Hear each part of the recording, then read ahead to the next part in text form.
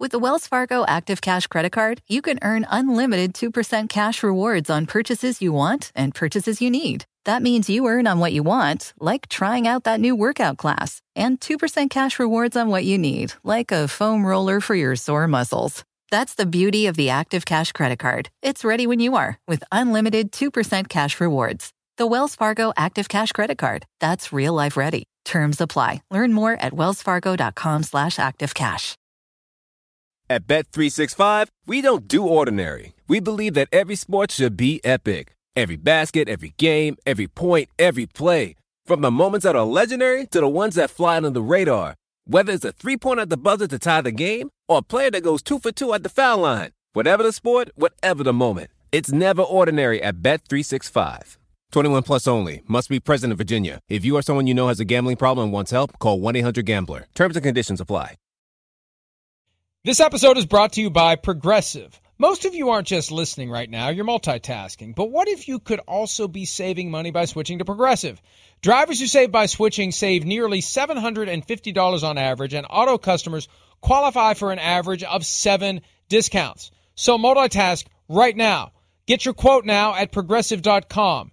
Progressive Casualty Insurance Company and affiliates, national average 12-month savings of $744 by new customers surveyed who saved with Progressive between June 2022 and May 2023. Potential savings will vary. Discounts not available in all states and situations. Just like Sunday for the Vikings. One play left. Steelers with 3 seconds from the 12. Roethlisberger throws for the end zone. It's in and out of the hands of Pat Freiermuth. A throw that was on target. Anthony Barr and Harrison Smith sandwiched the tight end. And the rookie from Penn State drops the ball. And the Vikings hang on 36-28. Okay, another fun night.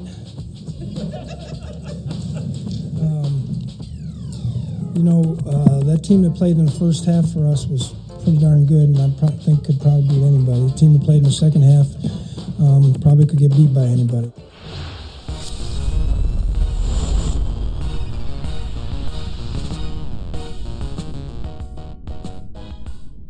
All Talk Live. Shireen Williams is with me. We will get her up and running. This is a lot earlier in the day than she is used to joining me, so not that she wasn't on time. There she is. She was on time. I can vouch.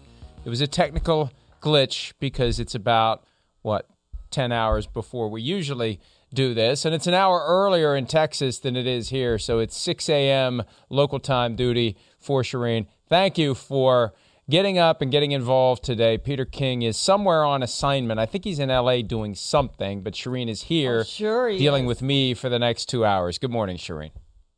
Good morning, Mike. Thanks for having me on. Well, it would have been a much more interesting morning if the Vikings had managed to complete what was looking like it was going to be the all-time epic regular season collapse. No team had ever blown a lead of more than 28 points in a regular season game. Now, the Bills-Oilers playoff game from years gone by is the postseason collapse of 32. Regular season 28 is the high water mark, and it stayed that way, fortunately for the sanity of everyone in Minnesota and anyone who is partial to the Vikings beyond that great state. 29-0 was the lead. The Steelers did everything they could to come back, and the Vikings did everything they could to let them come back. It really is amazing to think yet another game came down to the last play for Minnesota when they had a 29-0 lead. That in and of itself is inexcusable. Never mind the fact that they got the win. They were up 29-0 midway through the third quarter. Of course they should have had the win. The fact that they had to work for it, that they had to sweat for it, that they had to hold their breath for one last play for it, and but for an unexpected assist from a young receiver, and we'll talk about that later, there may have been other opportunities to score. That's inexcusable. That's inexcusable. That should have been one of those rare nights where you sit back and you just kind of enjoy garbage time. If you are partial to the Vikings, For a fan of football, it was great. For a fan of the Steelers, it was great. For a fan of the Vikings, they finally get a game where they can say, we get to enjoy the last 20 minutes or so of this. No, you don't. No, you don't.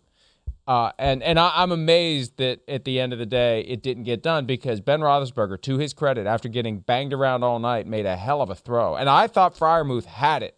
I didn't realize it came out. I thought he had it. It's like, well, here comes the 2-point conversion. Here comes overtime, and we're going to have extra football, and the final score is going to be 44 or what would it have been, 42-36 or 39-36. But the ball came out. Harrison Smith made a great play on it. They actually guarded the front portion of the end zone 4 nights after they ignored the front line and got it done. You know what, Mike? If they had blown that game, we'd be talking about two things today. We'd be talking about Chris Boyd and his stupidity instead of Chase Claypool and his stupidity. And we'd also be talking about did the Vikings fire Mike Zimmer today. I mean, this is just repeated that they can't hold these leads. In the Super Bowl era, they're the 15th team in history. To each of their first 13 games, they've led by at least 6 points. Those other 14 teams are 155-27. That's what they went. So the Vikings, for whatever reason, and it seems to me it happens after halftime that they're losing these leads, they can't make adjustments. Whatever it is, whatever the reasons, they're not making the adjustments to keep those leads, hold those leads, and it's escaping for them. And they were very, very, very lucky to win that game after having a 29-0 lead, or they'd be down in history, and I think we'd be talking about who's going to be the next head coach of the Vikings. And we still might be talking about that at the end of the season, but we're not talking about it today because they managed to hold on barely by the skin of their teeth. Yeah, I think it's just been a stay of what I believe is coming. And last night, despite the victory, it's another example. Because if you're ownership, if you're the Wilf family, it's getting to the point where it's embarrassing. It really is. And I'm sorry if Mike Zimmer doesn't like to hear that. But come on, at some point, you've got to own it. You've got to wear it. You're tattooing it on your arm every week. You can't get mad when people point out your tattoo, one after another after another. And I wrote yesterday that if they had lost last night, Zimmer, could he be fired? I looked at the staff. All due respect, there isn't anybody on that staff that they could entrust the interim head coach job to. There isn't. Clint Kubiak, first-year offensive coordinator? No. Andre Patterson or Adam Zimmer, the co-defensive coordinators? No. They're as big of a part of a problem as Mike Zimmer is. What do they say? When you got 2 quarterbacks, you have none. But what do you have when you have 3 defensive coordinators who can't hold a lead? You got a problem. There's no assistant head coach on the roster that I noticed. There's nobody. You just got to finish the job with Zimmer, and when it's over, unless they get to the round of 8, unless they get that far, it's done. It's just done. It's done. And if it's not done, then my speculation / theory / hypothesis, whatever you want to call it, that Vikings ownership is content to be just good enough. We're fine being in the playoff discussion up until week 17 or 18. We're fine being relevant past Thanksgiving. We're fine with getting to the playoffs every other year, every third year, maybe winning a playoff game every 5 years, maybe once a decade losing in the NFC Championship, because that's about where the franchise is right now. There's a point, I think, where you lose the patience of your fan base. And this constant dog paddle, it's got to end at some point. And the numbers that you quote just back that up. It's getting to the point where it's just something that can't continue. Even if they have to suffer through some down years to build something great, they never feel like they're going to be great. They always feel like they're just going to be pretty good. And pretty good is what gives you what we saw last night. Because when you're just pretty good, you screw around when you're up 29-0. When you're better than pretty good, you turn 29-0 into 42-0. And you know, I would say, my son and I were watching it, and one of his friends came over, and you know, too many field goals, not touchdowns. I mean, just opportunities to just drive the nail, and they didn't. And then once the scoring started for the Steelers, I knew it was going to happen. I've seen this movie enough times. But, oh, you're so pessimistic. No, I'm realistic. And I'm not going to blow smoke up anyone's butt. we are authentic and honest and genuine at all times. And when we see the cracks in the foundation starting to crumble, we're going to say so. And I saw it coming. And I am surprised at the end of the day that they held on, because it felt like it was going to be disaster, and it still feels like it was disaster. Yeah, it did feel that way. It felt that way until you saw the ball on the ground, and then I was looking around for a penalty. Was there a penalty on the play? Because I was certain that Pittsburgh was going to get another play, and frankly, if not for Chase Claypool, they probably would have had another play. But, Mike, you talked about they probably need to get to the final 8. That's the thing with this team. They're certainly capable of that. They can go win a playoff game. You saw what they did to the Packers. They can win a playoff game. The best thing that Mike Zimmer said yesterday after that game was that the way they played in the first half, they can beat anybody. The way they played in the second half, they can lose to anybody. And that pretty much sums up their season, because that's what they've done. That's who they are. And at some point, you are who you are. That's who they are. But they realistically have a chance to go upset somebody in the postseason. Now, I don't think they can put together a run of 3 games and get to the Super Bowl, but I do think they have a shot to win that first playoff game. They're good enough, but for whatever reason, they can't hold those leads. They haven't held those leads. That's who they are. They blow leads, and they let the other team come back, and they don't know how to squash them when they're down. Can they figure that out over these last 4 games? I guess we're going to find out if they can. There's a very real psychological component to that as well, and it applies in 2 different ways. For the Vikings, they start to feel, here we go, here we go, here it goes again. Yeah. And every time it happens, it reinforces that feeling the next time that the planets begin to line up. It also has a positive psychological effect on the opponent, because they're saying, here we go. Here we go. We got them right where we want them. They're beating us by 10 points with 5 minutes left. Here we go. They're up by 29 with 20 minutes left. Here we go. And that's where they got to nip this in the bud. And I don't know how detailed and how specific and how thorough the planning is, the halftime adjustments. Something's not going right where they lose their focus. They just collectively lose focus. And we hear all the time a coach is a reflection, or a team, got to get the saying right. The cliche has to be accurate. The team is the reflection of the coach.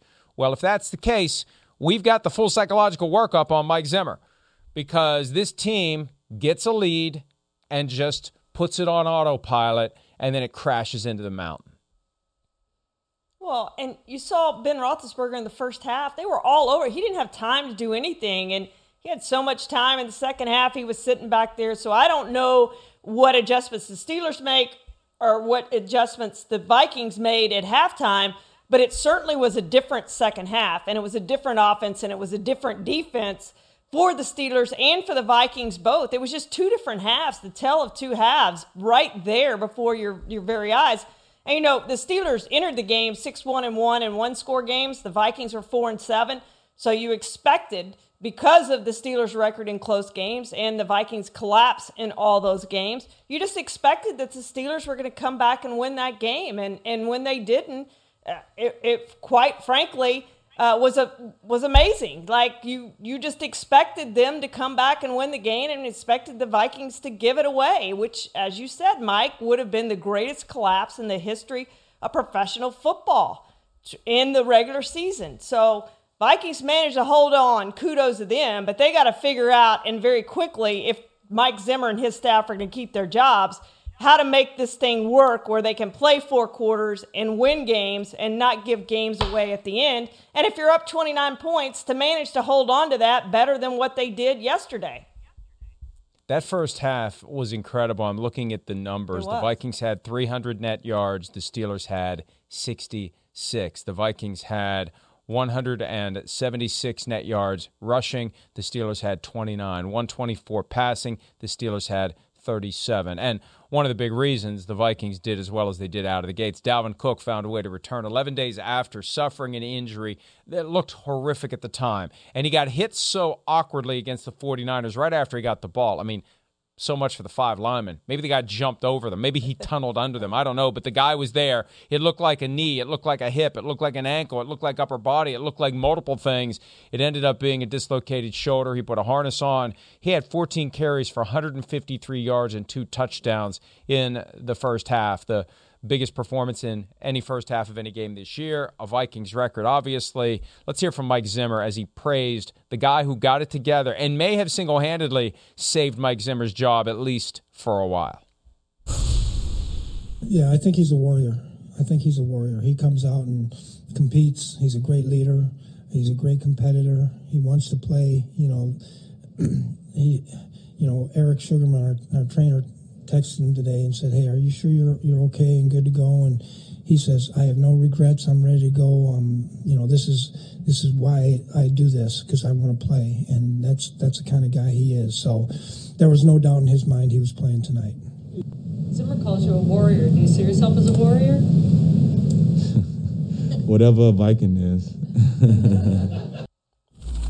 Yeah, it's funny. And, hey, look, guys just want to play football, and sometimes guys have to be protected from themselves. And we've been talking from time to time about how the game has changed to the point where, for example, on Sunday, Chargers coach Brandon Staley would not put Joey Bosa back into the game after the defensive end had a concussion check and was cleared. He's fine. I'm not putting him back in.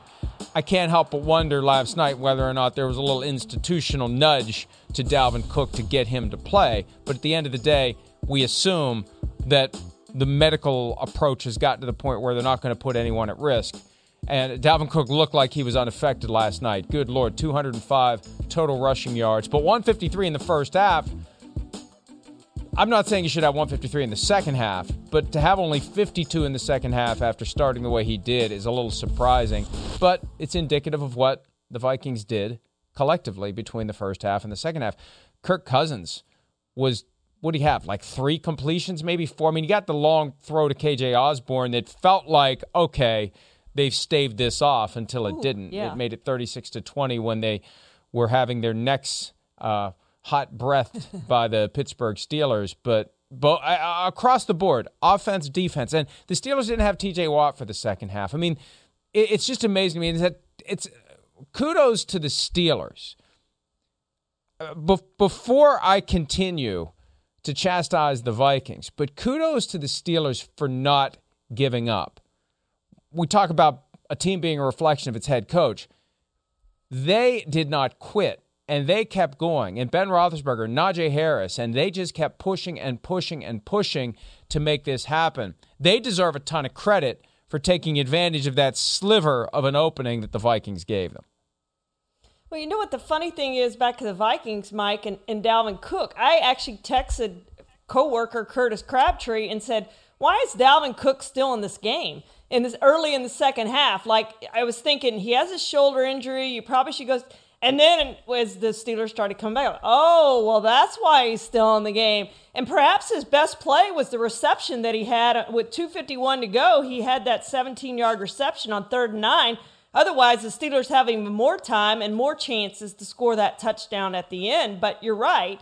The Steelers just kept coming back and coming back and coming back and didn't give up. And it tells you, even when you're down 29-0, that you still have a chance in this league. You could still go and get some points. Now, they needed help from the Vikings. They needed a couple of interceptions to get it done. I don't think if they don't throw those 2 interceptions, I don't think the Steelers get close to the Vikings. But they did, and here we are. And kudos to the Steelers for coming back, and kudos to the Vikings for finally holding on to one of these leads. That 17-yard gain by Dalvin Cook did allow the Steelers or the Vikings to get the Steelers into the position where they started using timeouts. But then Alexander Mattison came in after that. I don't know if Cook banged himself up or if he's just worn out, but Mattison went nowhere on 2 carries, and that's what caused that drive to peter out and set the stage for the Vikings to punt the ball to the Steelers, who had the ball at the 4-yard line. I mean, it really was an incredible final drive, and it underscores inexcusable. 2:16 left. Steelers out of timeouts. Vikings up by 8. Steelers 96 yards to go. And they did, but for Pat Freiermuth not holding on to the ball at the end of the game. They marched the ball down the field, and it was so predictable. and it was exciting. And as a fan of football, it's like, this is great. Let's go. Let's have overtime. This is great. You want a game like that where you think, oh, why am I watching this too? Wow, oh, hey, this is, you want it to keep going, and the momentum was behind the Steelers. And the one thing that we can point to, well, two things by one player. Now, the stupid penalty on Chase Claypool early in the game ultimately didn't matter because it was all part of just that collection of crap from the Steelers, but it did get Chase Claypool benched for a while by Mike Tomlin, and Mike Tomlin after the game said, we'll see if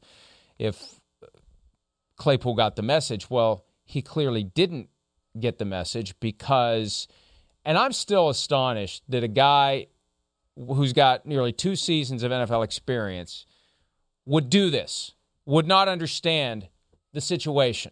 38 seconds on a ticking clock after he makes a key 4th down catch to extend the drive. Instead of doing what we saw Larry Fitzgerald do a couple of times last year, sprint to the middle of the field, put the ball down, and go get in position. He's celebrating. Here comes a teammate, and Chase Claypool's like, what are you doing, man? What are you doing? Why are you preventing me from, enjoying myself here? And then the ball gets knocked away. Pat Freiermuth has to go get it. Claypool was almost lined up offside. He's mad at his teammate for taking the ball from him. I don't know what's he mad about. 14 seconds went off the clock between the time that he caught the ball and the time that they snapped the ball. 14 seconds. Now, I don't know how much time they would have needed to get in position to snap it, but not 14 because we saw it right there. I mean, can we play that again? It's amazing to watch this. The levels of, I don't know that it's stupidity, it's lack of awareness, it's immaturity. Coaching comes into this at some point. How do you let your guys, Shireen, do this? What a key moment.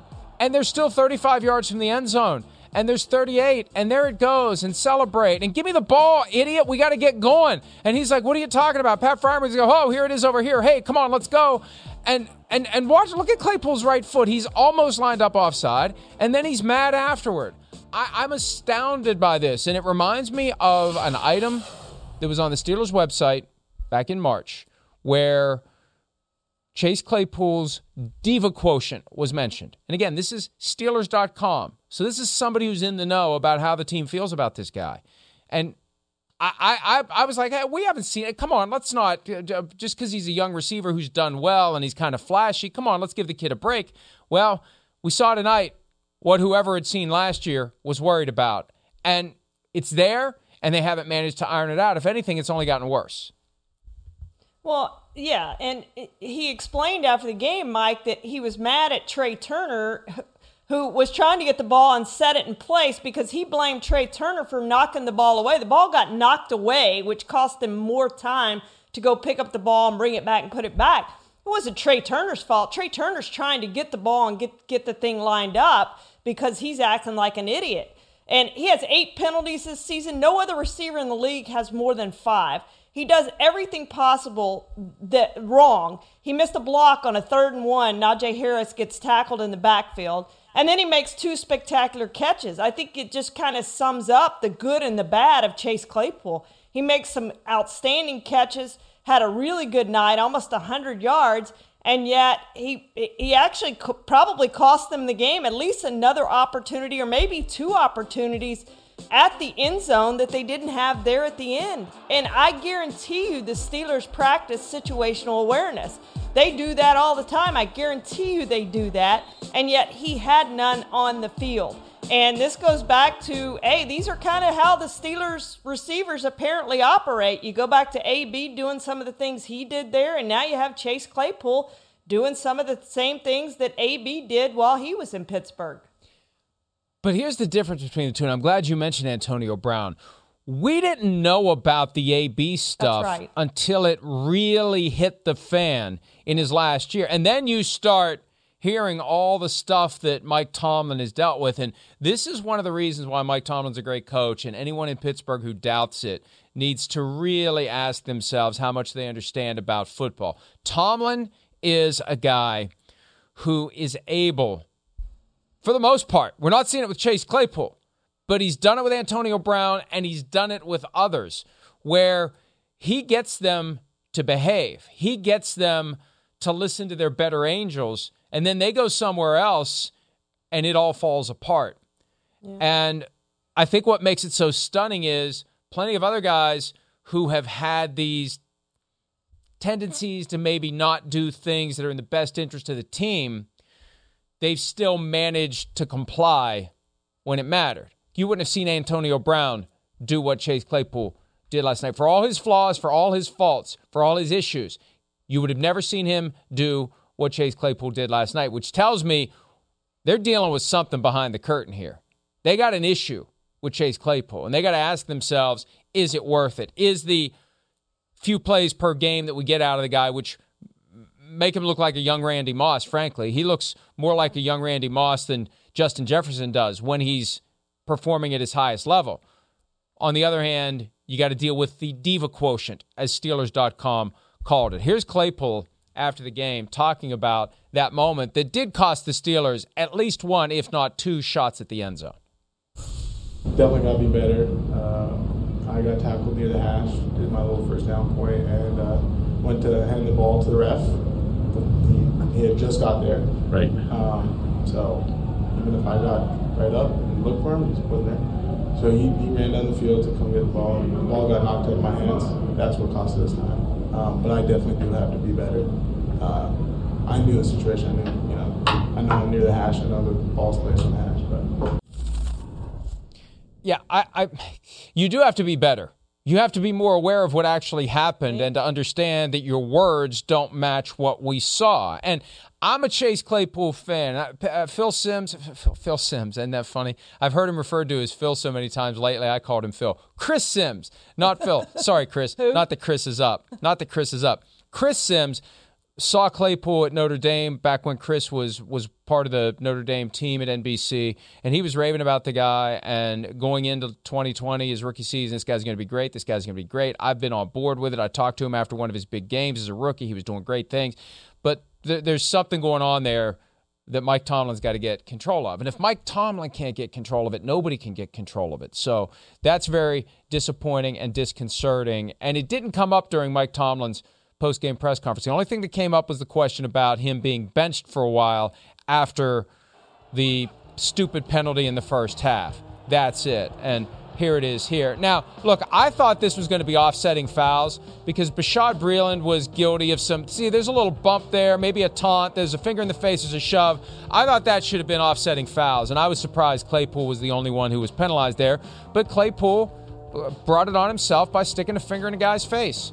It used to be the guy who retaliated was the only one who got penalized. But see, Breeland shouldn't have done what he did there. That's the kind of thing that should get you in a little hot water, especially with this emphasis on taunting. But Claypool was at fault too, and that got him benched for a while. And Mike Tomlin was asked about it. Did he get the message? We'll see. And, I don't know. Shireen, you understand these mechanics better than I do. The media walk down where you got to go from the press box down to talk, if you want to be available to talk to the coaches or whatever. I don't know when they leave to head down there, but it's possible that it hadn't really registered what Claypool had done at the end of the game when they were talking to Mike Tomlin. Oh, very possible, Mike. And, some probably left early and some probably left as the game ends. But either way, they're trying to write stories on deadline and have their heads down and all those sorts of things. So that is very possible that happened. But Mike, he's got to be better, and I don't know how you get through to him if he's not better in situational awareness than that right there. Then I don't know how you teach a guy to change. But it's something that they have to figure out, as you said, whether he's worth it or not. At some point, guys just aren't worth the effort. They cost you too much. It costs you too much time and effort. He's very, very talented, but he's got to figure this out. There have been a lot of diva receivers in this league. There are still a lot of diva receivers in this league, but you can't do that in that situation. And you see, compare it to how the Vikings handled Chris Boyd when he had his situation on the field, which, frankly, again, if the Vikings lose that game, we're probably talking about how huge of a penalty that was by Chris Boyd, but how the Steelers handled during that game. And I know you can't do it with the clock ticking, but after that play, you can get Chase Claypool and pull him to the side and say, you got to have better situational awareness here. We're going to talk about this after the game, but get your head back in this game. The clock is running. we've only got a set number of plays left. Get back in this game. And we showed the Chris Boyd taunt, and that's exactly what the players have been told repeatedly the league doesn't want them to do. Whether we like it or not, whether we think it goes too far or not, everyone's on notice. We're at week 14. I remember going into the season, people were saying, we'll see the uptick for a few weeks and everybody will figure out how to adjust their behavior accordingly. And we're still seeing these fouls. And it bothers me because we're seeing them not called. The consistency still isn't there.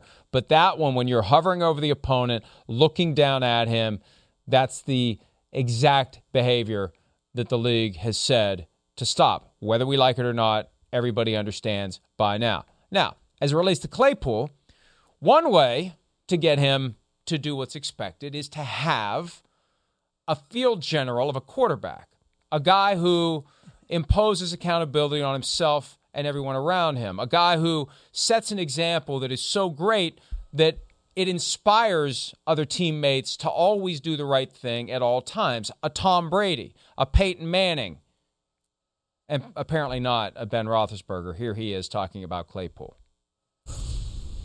It's not really my job. I mean, to me, that goes up to Coach Tomlin. That's what he needs to do. That's his job as the head coach. It's not as the quarterback. It's my job to help manage what we do on the field and getting first downs and trying to score, dealing with player issues and whatever else you want to say. That's the coach's job, not mine. Now, look, I got a couple of things to say here. I think one of the reasons Ben Roethlisberger is reluctant to deal with player issues, earlier in his career, he was the player issue, okay? Yeah. So maybe there's a certain amount of hypocrisy that's baked into this. Like, I kind of raised some hell and caused some problems in all sorts of ways back when I was young and stupid, frankly, he was. And it's just because time has passed and he hasn't behaved that way anymore doesn't mean it didn't happen. But also, secondly, what the hell are you doing? You're 39 years old. You're the clear and undisputed leader of the team. Of course it's your job.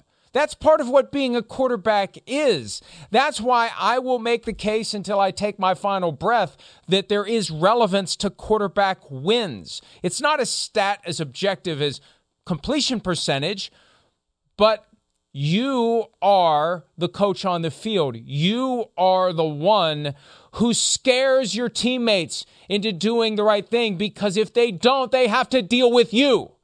That's why Tom Brady has 7 Super Bowl rings. That's why Peyton Manning was as great as he was. That's why other quarterbacks are great, not just because of what they do with the football. They have the personality and the leadership and the willingness to use it that keeps guys in line. And Ben, he's not, hey, at least he's honest about it. He's not even trying, Shireen.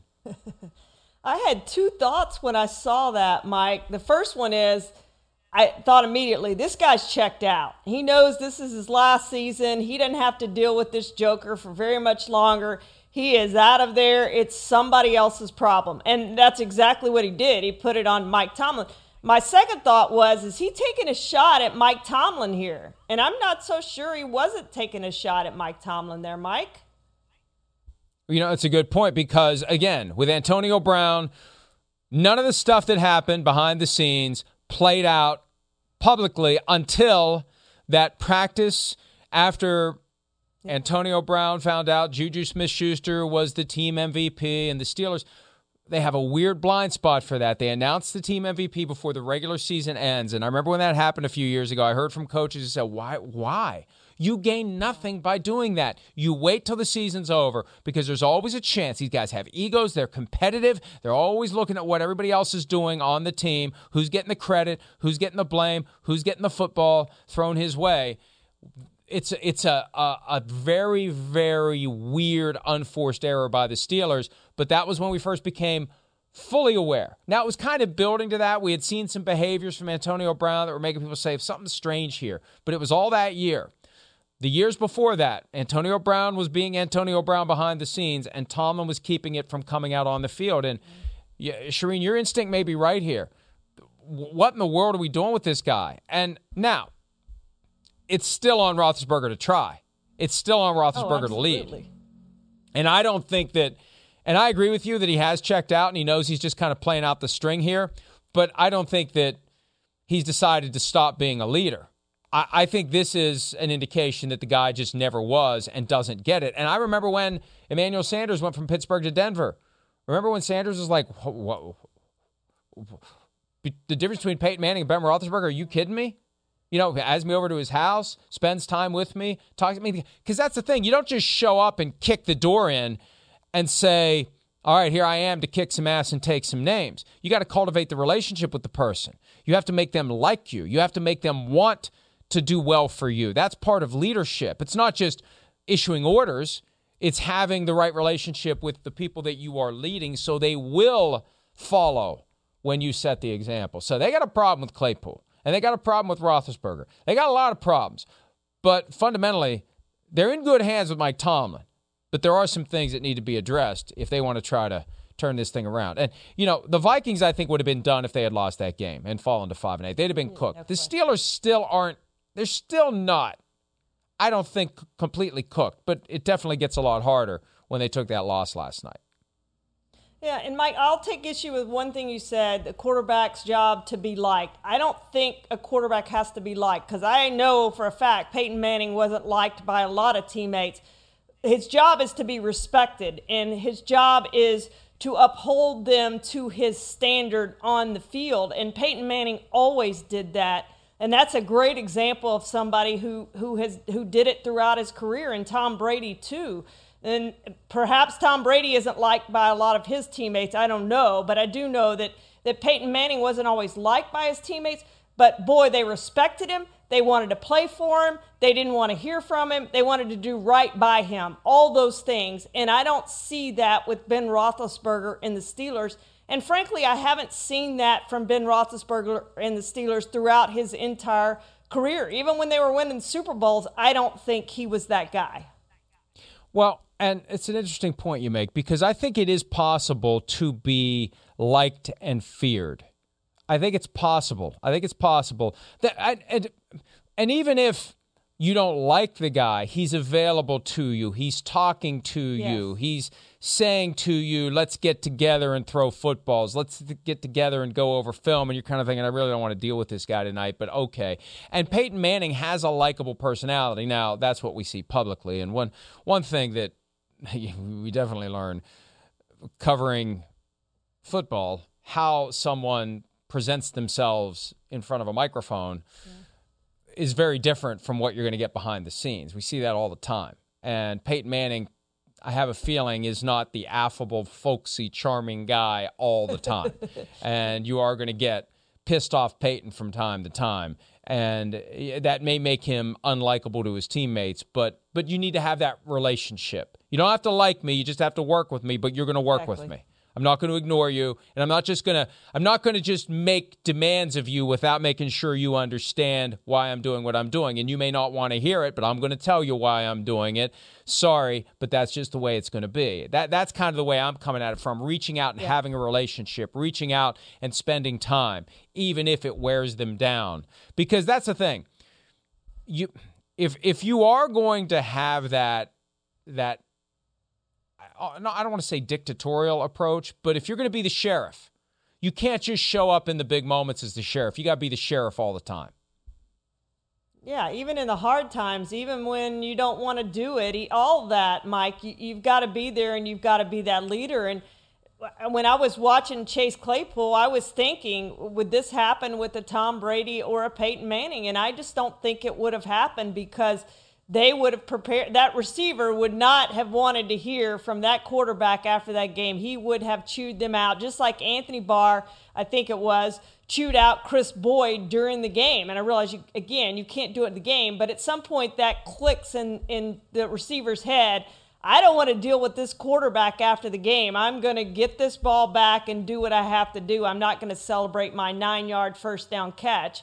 I'm going to get this ball back and move on to the next play. And so I do think it's part of Ben Roethlisberger's responsibility, whether he wants it or not.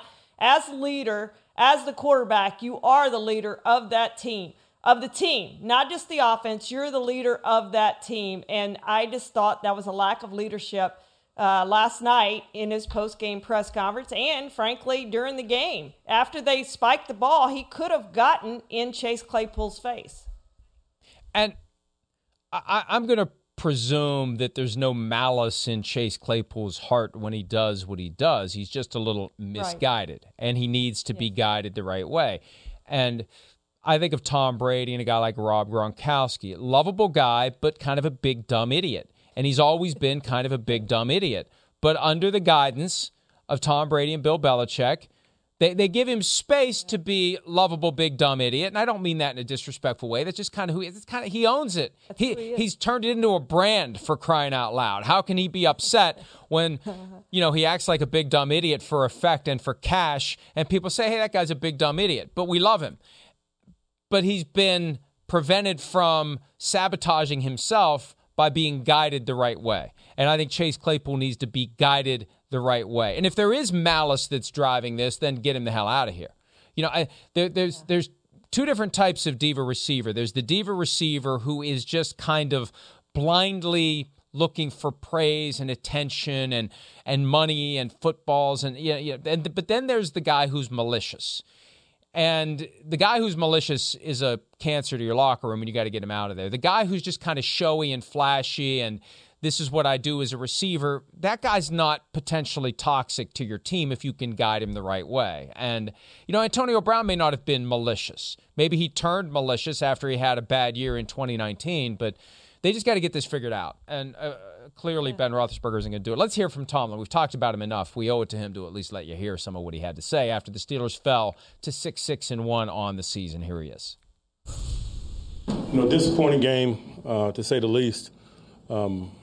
Just to be blunt, man, we're getting handled up front on both sides of the ball, and that makes it difficult. It makes it difficult to do what we desire to do. It makes it difficult to maintain balance. It makes it difficult to dictate to our opponents, what happens or what happens next. And so, it's going to be tough sledding for us until we get better in that area. We're not good in that area. We were JV again tonight, and I'm talking about up front on both sides. We lost the battle in the line of scrimmages, and that's football. We make no excuse. It is what it is. We got to be better than we were. We'll turn over every stone to do that. We got a long week coming up between this and our next one. We'll make good use of that time and assess not only what we're doing, but who we're doing it with. Later in that press conference, he was asked whether or not they would take a look at the coaches, and he kind of bristled a little bit. It's like the coaches don't make the blocks, the coaches don't make the tackles. So the not-so-subtle message there is this is about execution. This is about game planning. We had the game plan. They just got handled. And, it's possible they were tired. They played in that late Sunday afternoon window, a tough game against the Ravens. They were lucky it didn't go to overtime. That would have been a favor to the Vikings if the Steelers had to play another 10 minutes of football into Sunday evening. And it may just be that the spirit was willing and the flesh was weak, but they did muster something. Now, I'd love to be able to compare and contrast the message from Mike Zimmer in the locker room at halftime of the game and the message from Mike Tomlin. A tale of two very different Mikes last night when it was time to regroup and regather and redeliver a message to the team, because whatever Tomlin said worked. Whatever Zimmer said either put them to sleep or put them on autopilot and set the stage for the two to come together in almost a historic way. And, Mike, this is amazing how quickly this league changes. On Monday, on PFT PM, I think it was Monday, it all runs together after a while, but we had a whole segment on, is TJ Watt an MVP candidate?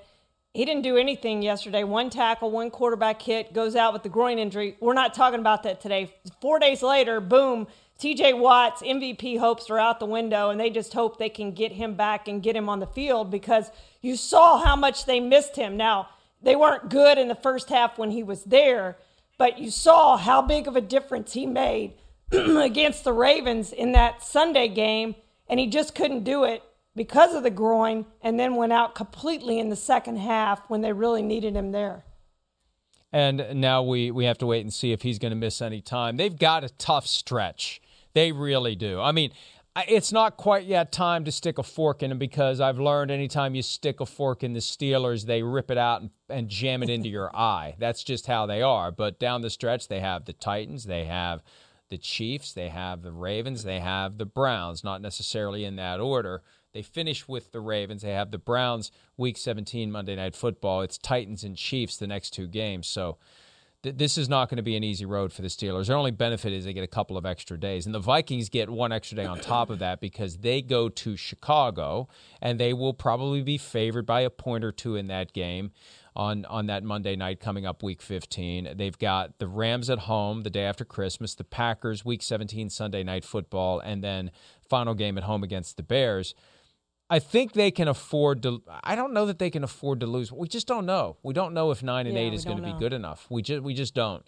They may have to run the table. If they run the table, I think 10-7 is going to get them in. But that team I saw last night isn't going to run the table because they can't hold it together for 60 minutes of any one game. Yeah, and the Steelers' playoff percentage is now down to 10%, so they're probably not going to make the playoffs. And that's something that's unusual with the Steelers, but even more unusual would be if they ended up with a losing record. It's been I think it was 2003 the last time they had a losing record. This is a team, Mike, speaking of how quickly things change, they started out 11-0 last year. They started out 11-0 last year, and they could finish with a losing record this season. Yeah, you're right. It was 2003. They were 6-10, and they've been 8-8 a handful of times since then. Yeah. In Bill Cowher's last season, 2006, they went 8-8. They could go 8-8-1. They could. They could. True. It's still possible to finish 500 in a 17-game season, and that would save Mike Tomlin from losing his streak of not having a losing season. And yes, it has been a generation since the Steelers had a losing record. That in and of itself is amazing. Yeah, they won 2 Super Bowls along the way, but to be, I mean, they're basically what the Vikings are, but like a level higher. The idea that they're always competitive, they're always in it. Their down years aren't through the floor. They're 8-8. Oh, we had a horrible year. We only won as many games as we lost, and then you never know when they're going to rise up and get something done. But it has been 13 years since their last Super Bowl victory, and they're going to have some big decisions to make in the offseason. All right, we need to take a break. When we return, some rumors and reports circulated during last night's game. Confirmation came after the game. Horrible news regarding a former perennial Pro Bowl player. We'll get you up to speed on that when this Friday edition of PFT Live continues right after this.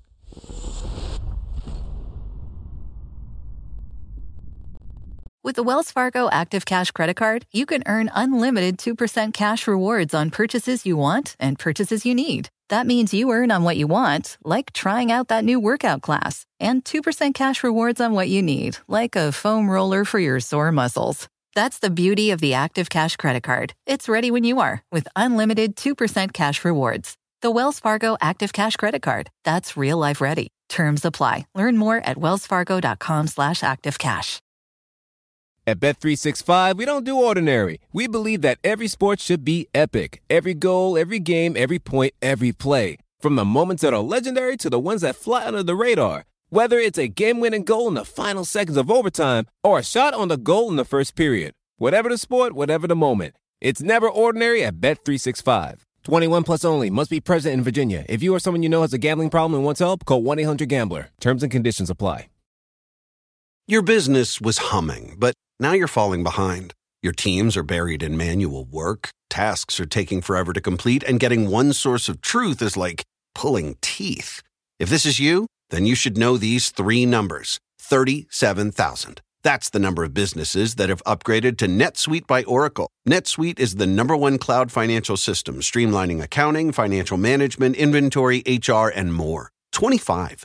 NetSuite turns 25 this year. That's 25 years of helping businesses do more with less, close their books in days, not weeks, and drive down costs. 1. Because your business is one of a kind. Get a customized solution for all your key performance indicators in one efficient system with one source of truth. Manage risk, get reliable forecasts, and improve margins. With NetSuite, it's everything you need to grow, all in one place. Get your business back to the greatness where it belongs. Learn more at netsuite.com/podcast25.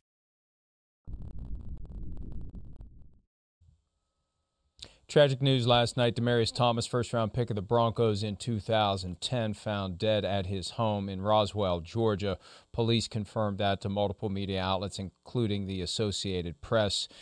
The Denver Broncos issued a statement overnight regarding the situation, said the Broncos were devastated and completely heartbroken by the sudden tragic passing of Demaryius Thomas. DT was beloved by our entire organization, his teammates and coaches, and our fans. Recently retiring as a Bronco, we were very much looking forward to celebrating Demaryius for years to come as one of the greatest players in franchise history. He was with the Broncos for 9 years, spent some time with the Texans and also with the Jets, retired after the 2019 season, 33 years old, would have turned 34 on Christmas Day. There are some quotes from Josh McDaniels, who was the coach of the Broncos, Shireen, when Demaryius Thomas was a first-round pick. Quotes to Mike Kliss of 9 News in Denver, praising Thomas. You know, he had a difficult upbringing, tough background. Remember, mother and grandmother in prison, and there was an effort to get them released several years ago, and that ultimately was successful. And just a guy who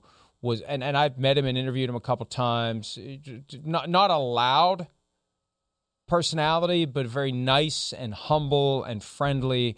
And it was just stunning. And this is the world we exist in now. Rumors start to pop up on social media, and you go through this stretch of, is this really true? And I started making phone calls and sending texts, and it's like, and you just start to get this weird kind of ominous sense that it sounds like this is what happened, and it's just a horrible, tragic situation. And obviously we extend our deepest condolences to family and teammates and coaches and friends and everybody who knew and interacted with Demaryius Thomas. It's sad, sad news.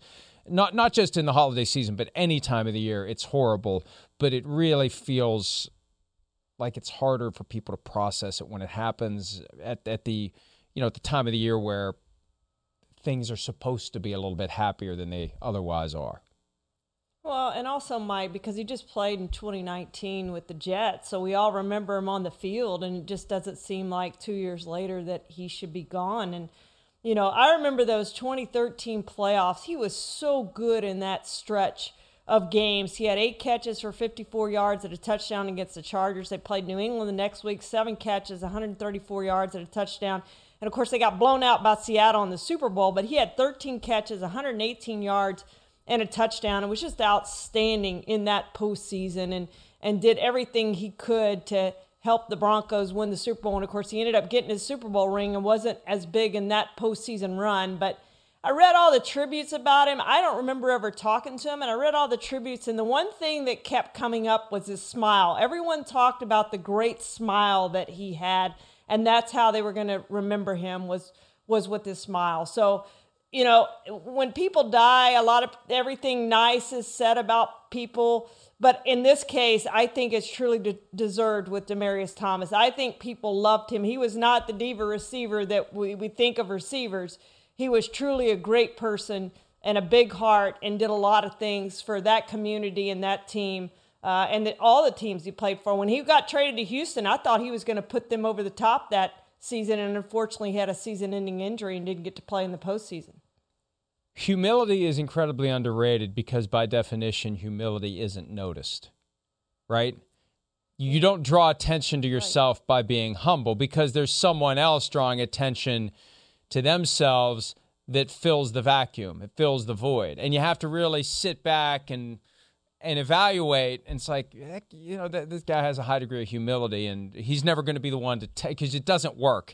The whole process of humility. Say, you know what, I'm very humble. That's not how it works. And he was an extremely humble and inherently humble person. Here's what Peyton Manning had to say about Demaryius Thomas. DT was a better person than he was a player, and he was a Hall of Fame player. That tells you how good of a person he was. He treated my kids like they were his own. He was there for every teammate's charity event. I texted with DT on Tuesday. He was talking about a touchdown audible we called versus Arizona in 2014. I'm absolutely devastated. I have a Demaryius Thomas story because it's one of those moments where you get an unexpected dose of candor from a player. This was after the 2014 season, Super Bowl in Arizona, doing the week before that frenetic car wash of guests and one after another. We had Demaryius Thomas. And that was the year Peyton's third in Denver that they lost at home to the Colts in the divisional round. Remember that? That set the stage for Deflategate. And Colts-Broncos is the forgotten divisional round game from that year because all the talk is Ravens-Patriots, and the Patriots were down 14 points twice, and the Ravens got sufficiently upset by what the Patriots did that they planted the seeds for Deflategate. That's how the legend goes. But I remember asking Demaryius Thomas what happened in that playoff game, and he said, and you don't get this kind of honesty and authenticity from most players. He said on the record, on camera, on microphone, he said, we had guys that didn't want to play in New England. They did not want to pack up and go play in New England, and they got their wish. It was amazing. I was blown away. And I still remember the first thing I thought of last night. I mean, because that was just one of those moments where you're like, you don't get that kind of real humanity in this business. Because you can't, I mean, you know, not many guys can say something that truthful without creating a real problem for themselves. But I think Demaryius Thomas kind of lived who he was. And if he had any teammates that were upset that he said what he said, well, that's your problem because it's true. We had guys who didn't want to go play the Patriots, so they didn't have to go play the Patriots because we got our butts kicked by the Colts. And I'll never forget that moment because it was because it's not like, trust me, it had nothing to do with my interviewing skills. That made it even more memorable. He just kind of said it. And you love guys like that candor, and you don't get that with Patriots players or some others. And he was authentic, I think. And, you know, Mike, he had that 5-year stretch there where he had over 1,000 yards. One year, 2014, he had 1,600 yards. But he was one of the best receivers in the league for those 5 years. I mean, a really outstanding receiver. And we might not have thought of him when we start listing the top 2 or 3 receivers, but you're certainly putting him in the top 10, and there were a couple years there, I think you're putting him in the top 5 as one of the best receivers in the league. He was outstanding what he did on the field, and obviously off the field. He was so big to that community, and everything he did within the Denver community was just outstanding. Another thing I remember about him was, remember Georgia Tech, Chan Gailey came in and completely changed that offense to a run-oriented offense, and he stayed. He stayed at Georgia Tech, and I remember being impressed that he stayed at Georgia Tech and didn't try to get out of there and go somewhere else. Boy, it's hard to watch what we have on the screen now. Let's go ahead and take a break. We'll be back with more PFT Live right after this.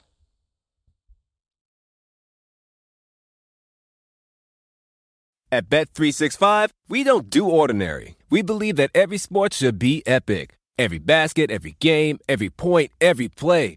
From the moments that are legendary to the ones that fly under the radar. Whether it's a three-pointer at the buzzer to tie the game or a player that goes 2 for 2 at the foul line. Whatever the sport, whatever the moment. It's never ordinary at Bet365. 21 plus only. Must be present in Virginia. If you or someone you know has a gambling problem and wants help, call 1-800-GAMBLER. Terms and conditions apply. Your business was humming, but now you're falling behind. Your teams are buried in manual work, tasks are taking forever to complete, and getting one source of truth is like pulling teeth. If this is you, then you should know these 3 numbers. 37,000. That's the number of businesses that have upgraded to NetSuite by Oracle. NetSuite is the #1 cloud financial system, streamlining accounting, financial management, inventory, HR, and more. 25. NetSuite turns 25 this year. That's 25 years of helping businesses do more with less, close their books in days, not weeks, and drive down costs. 1.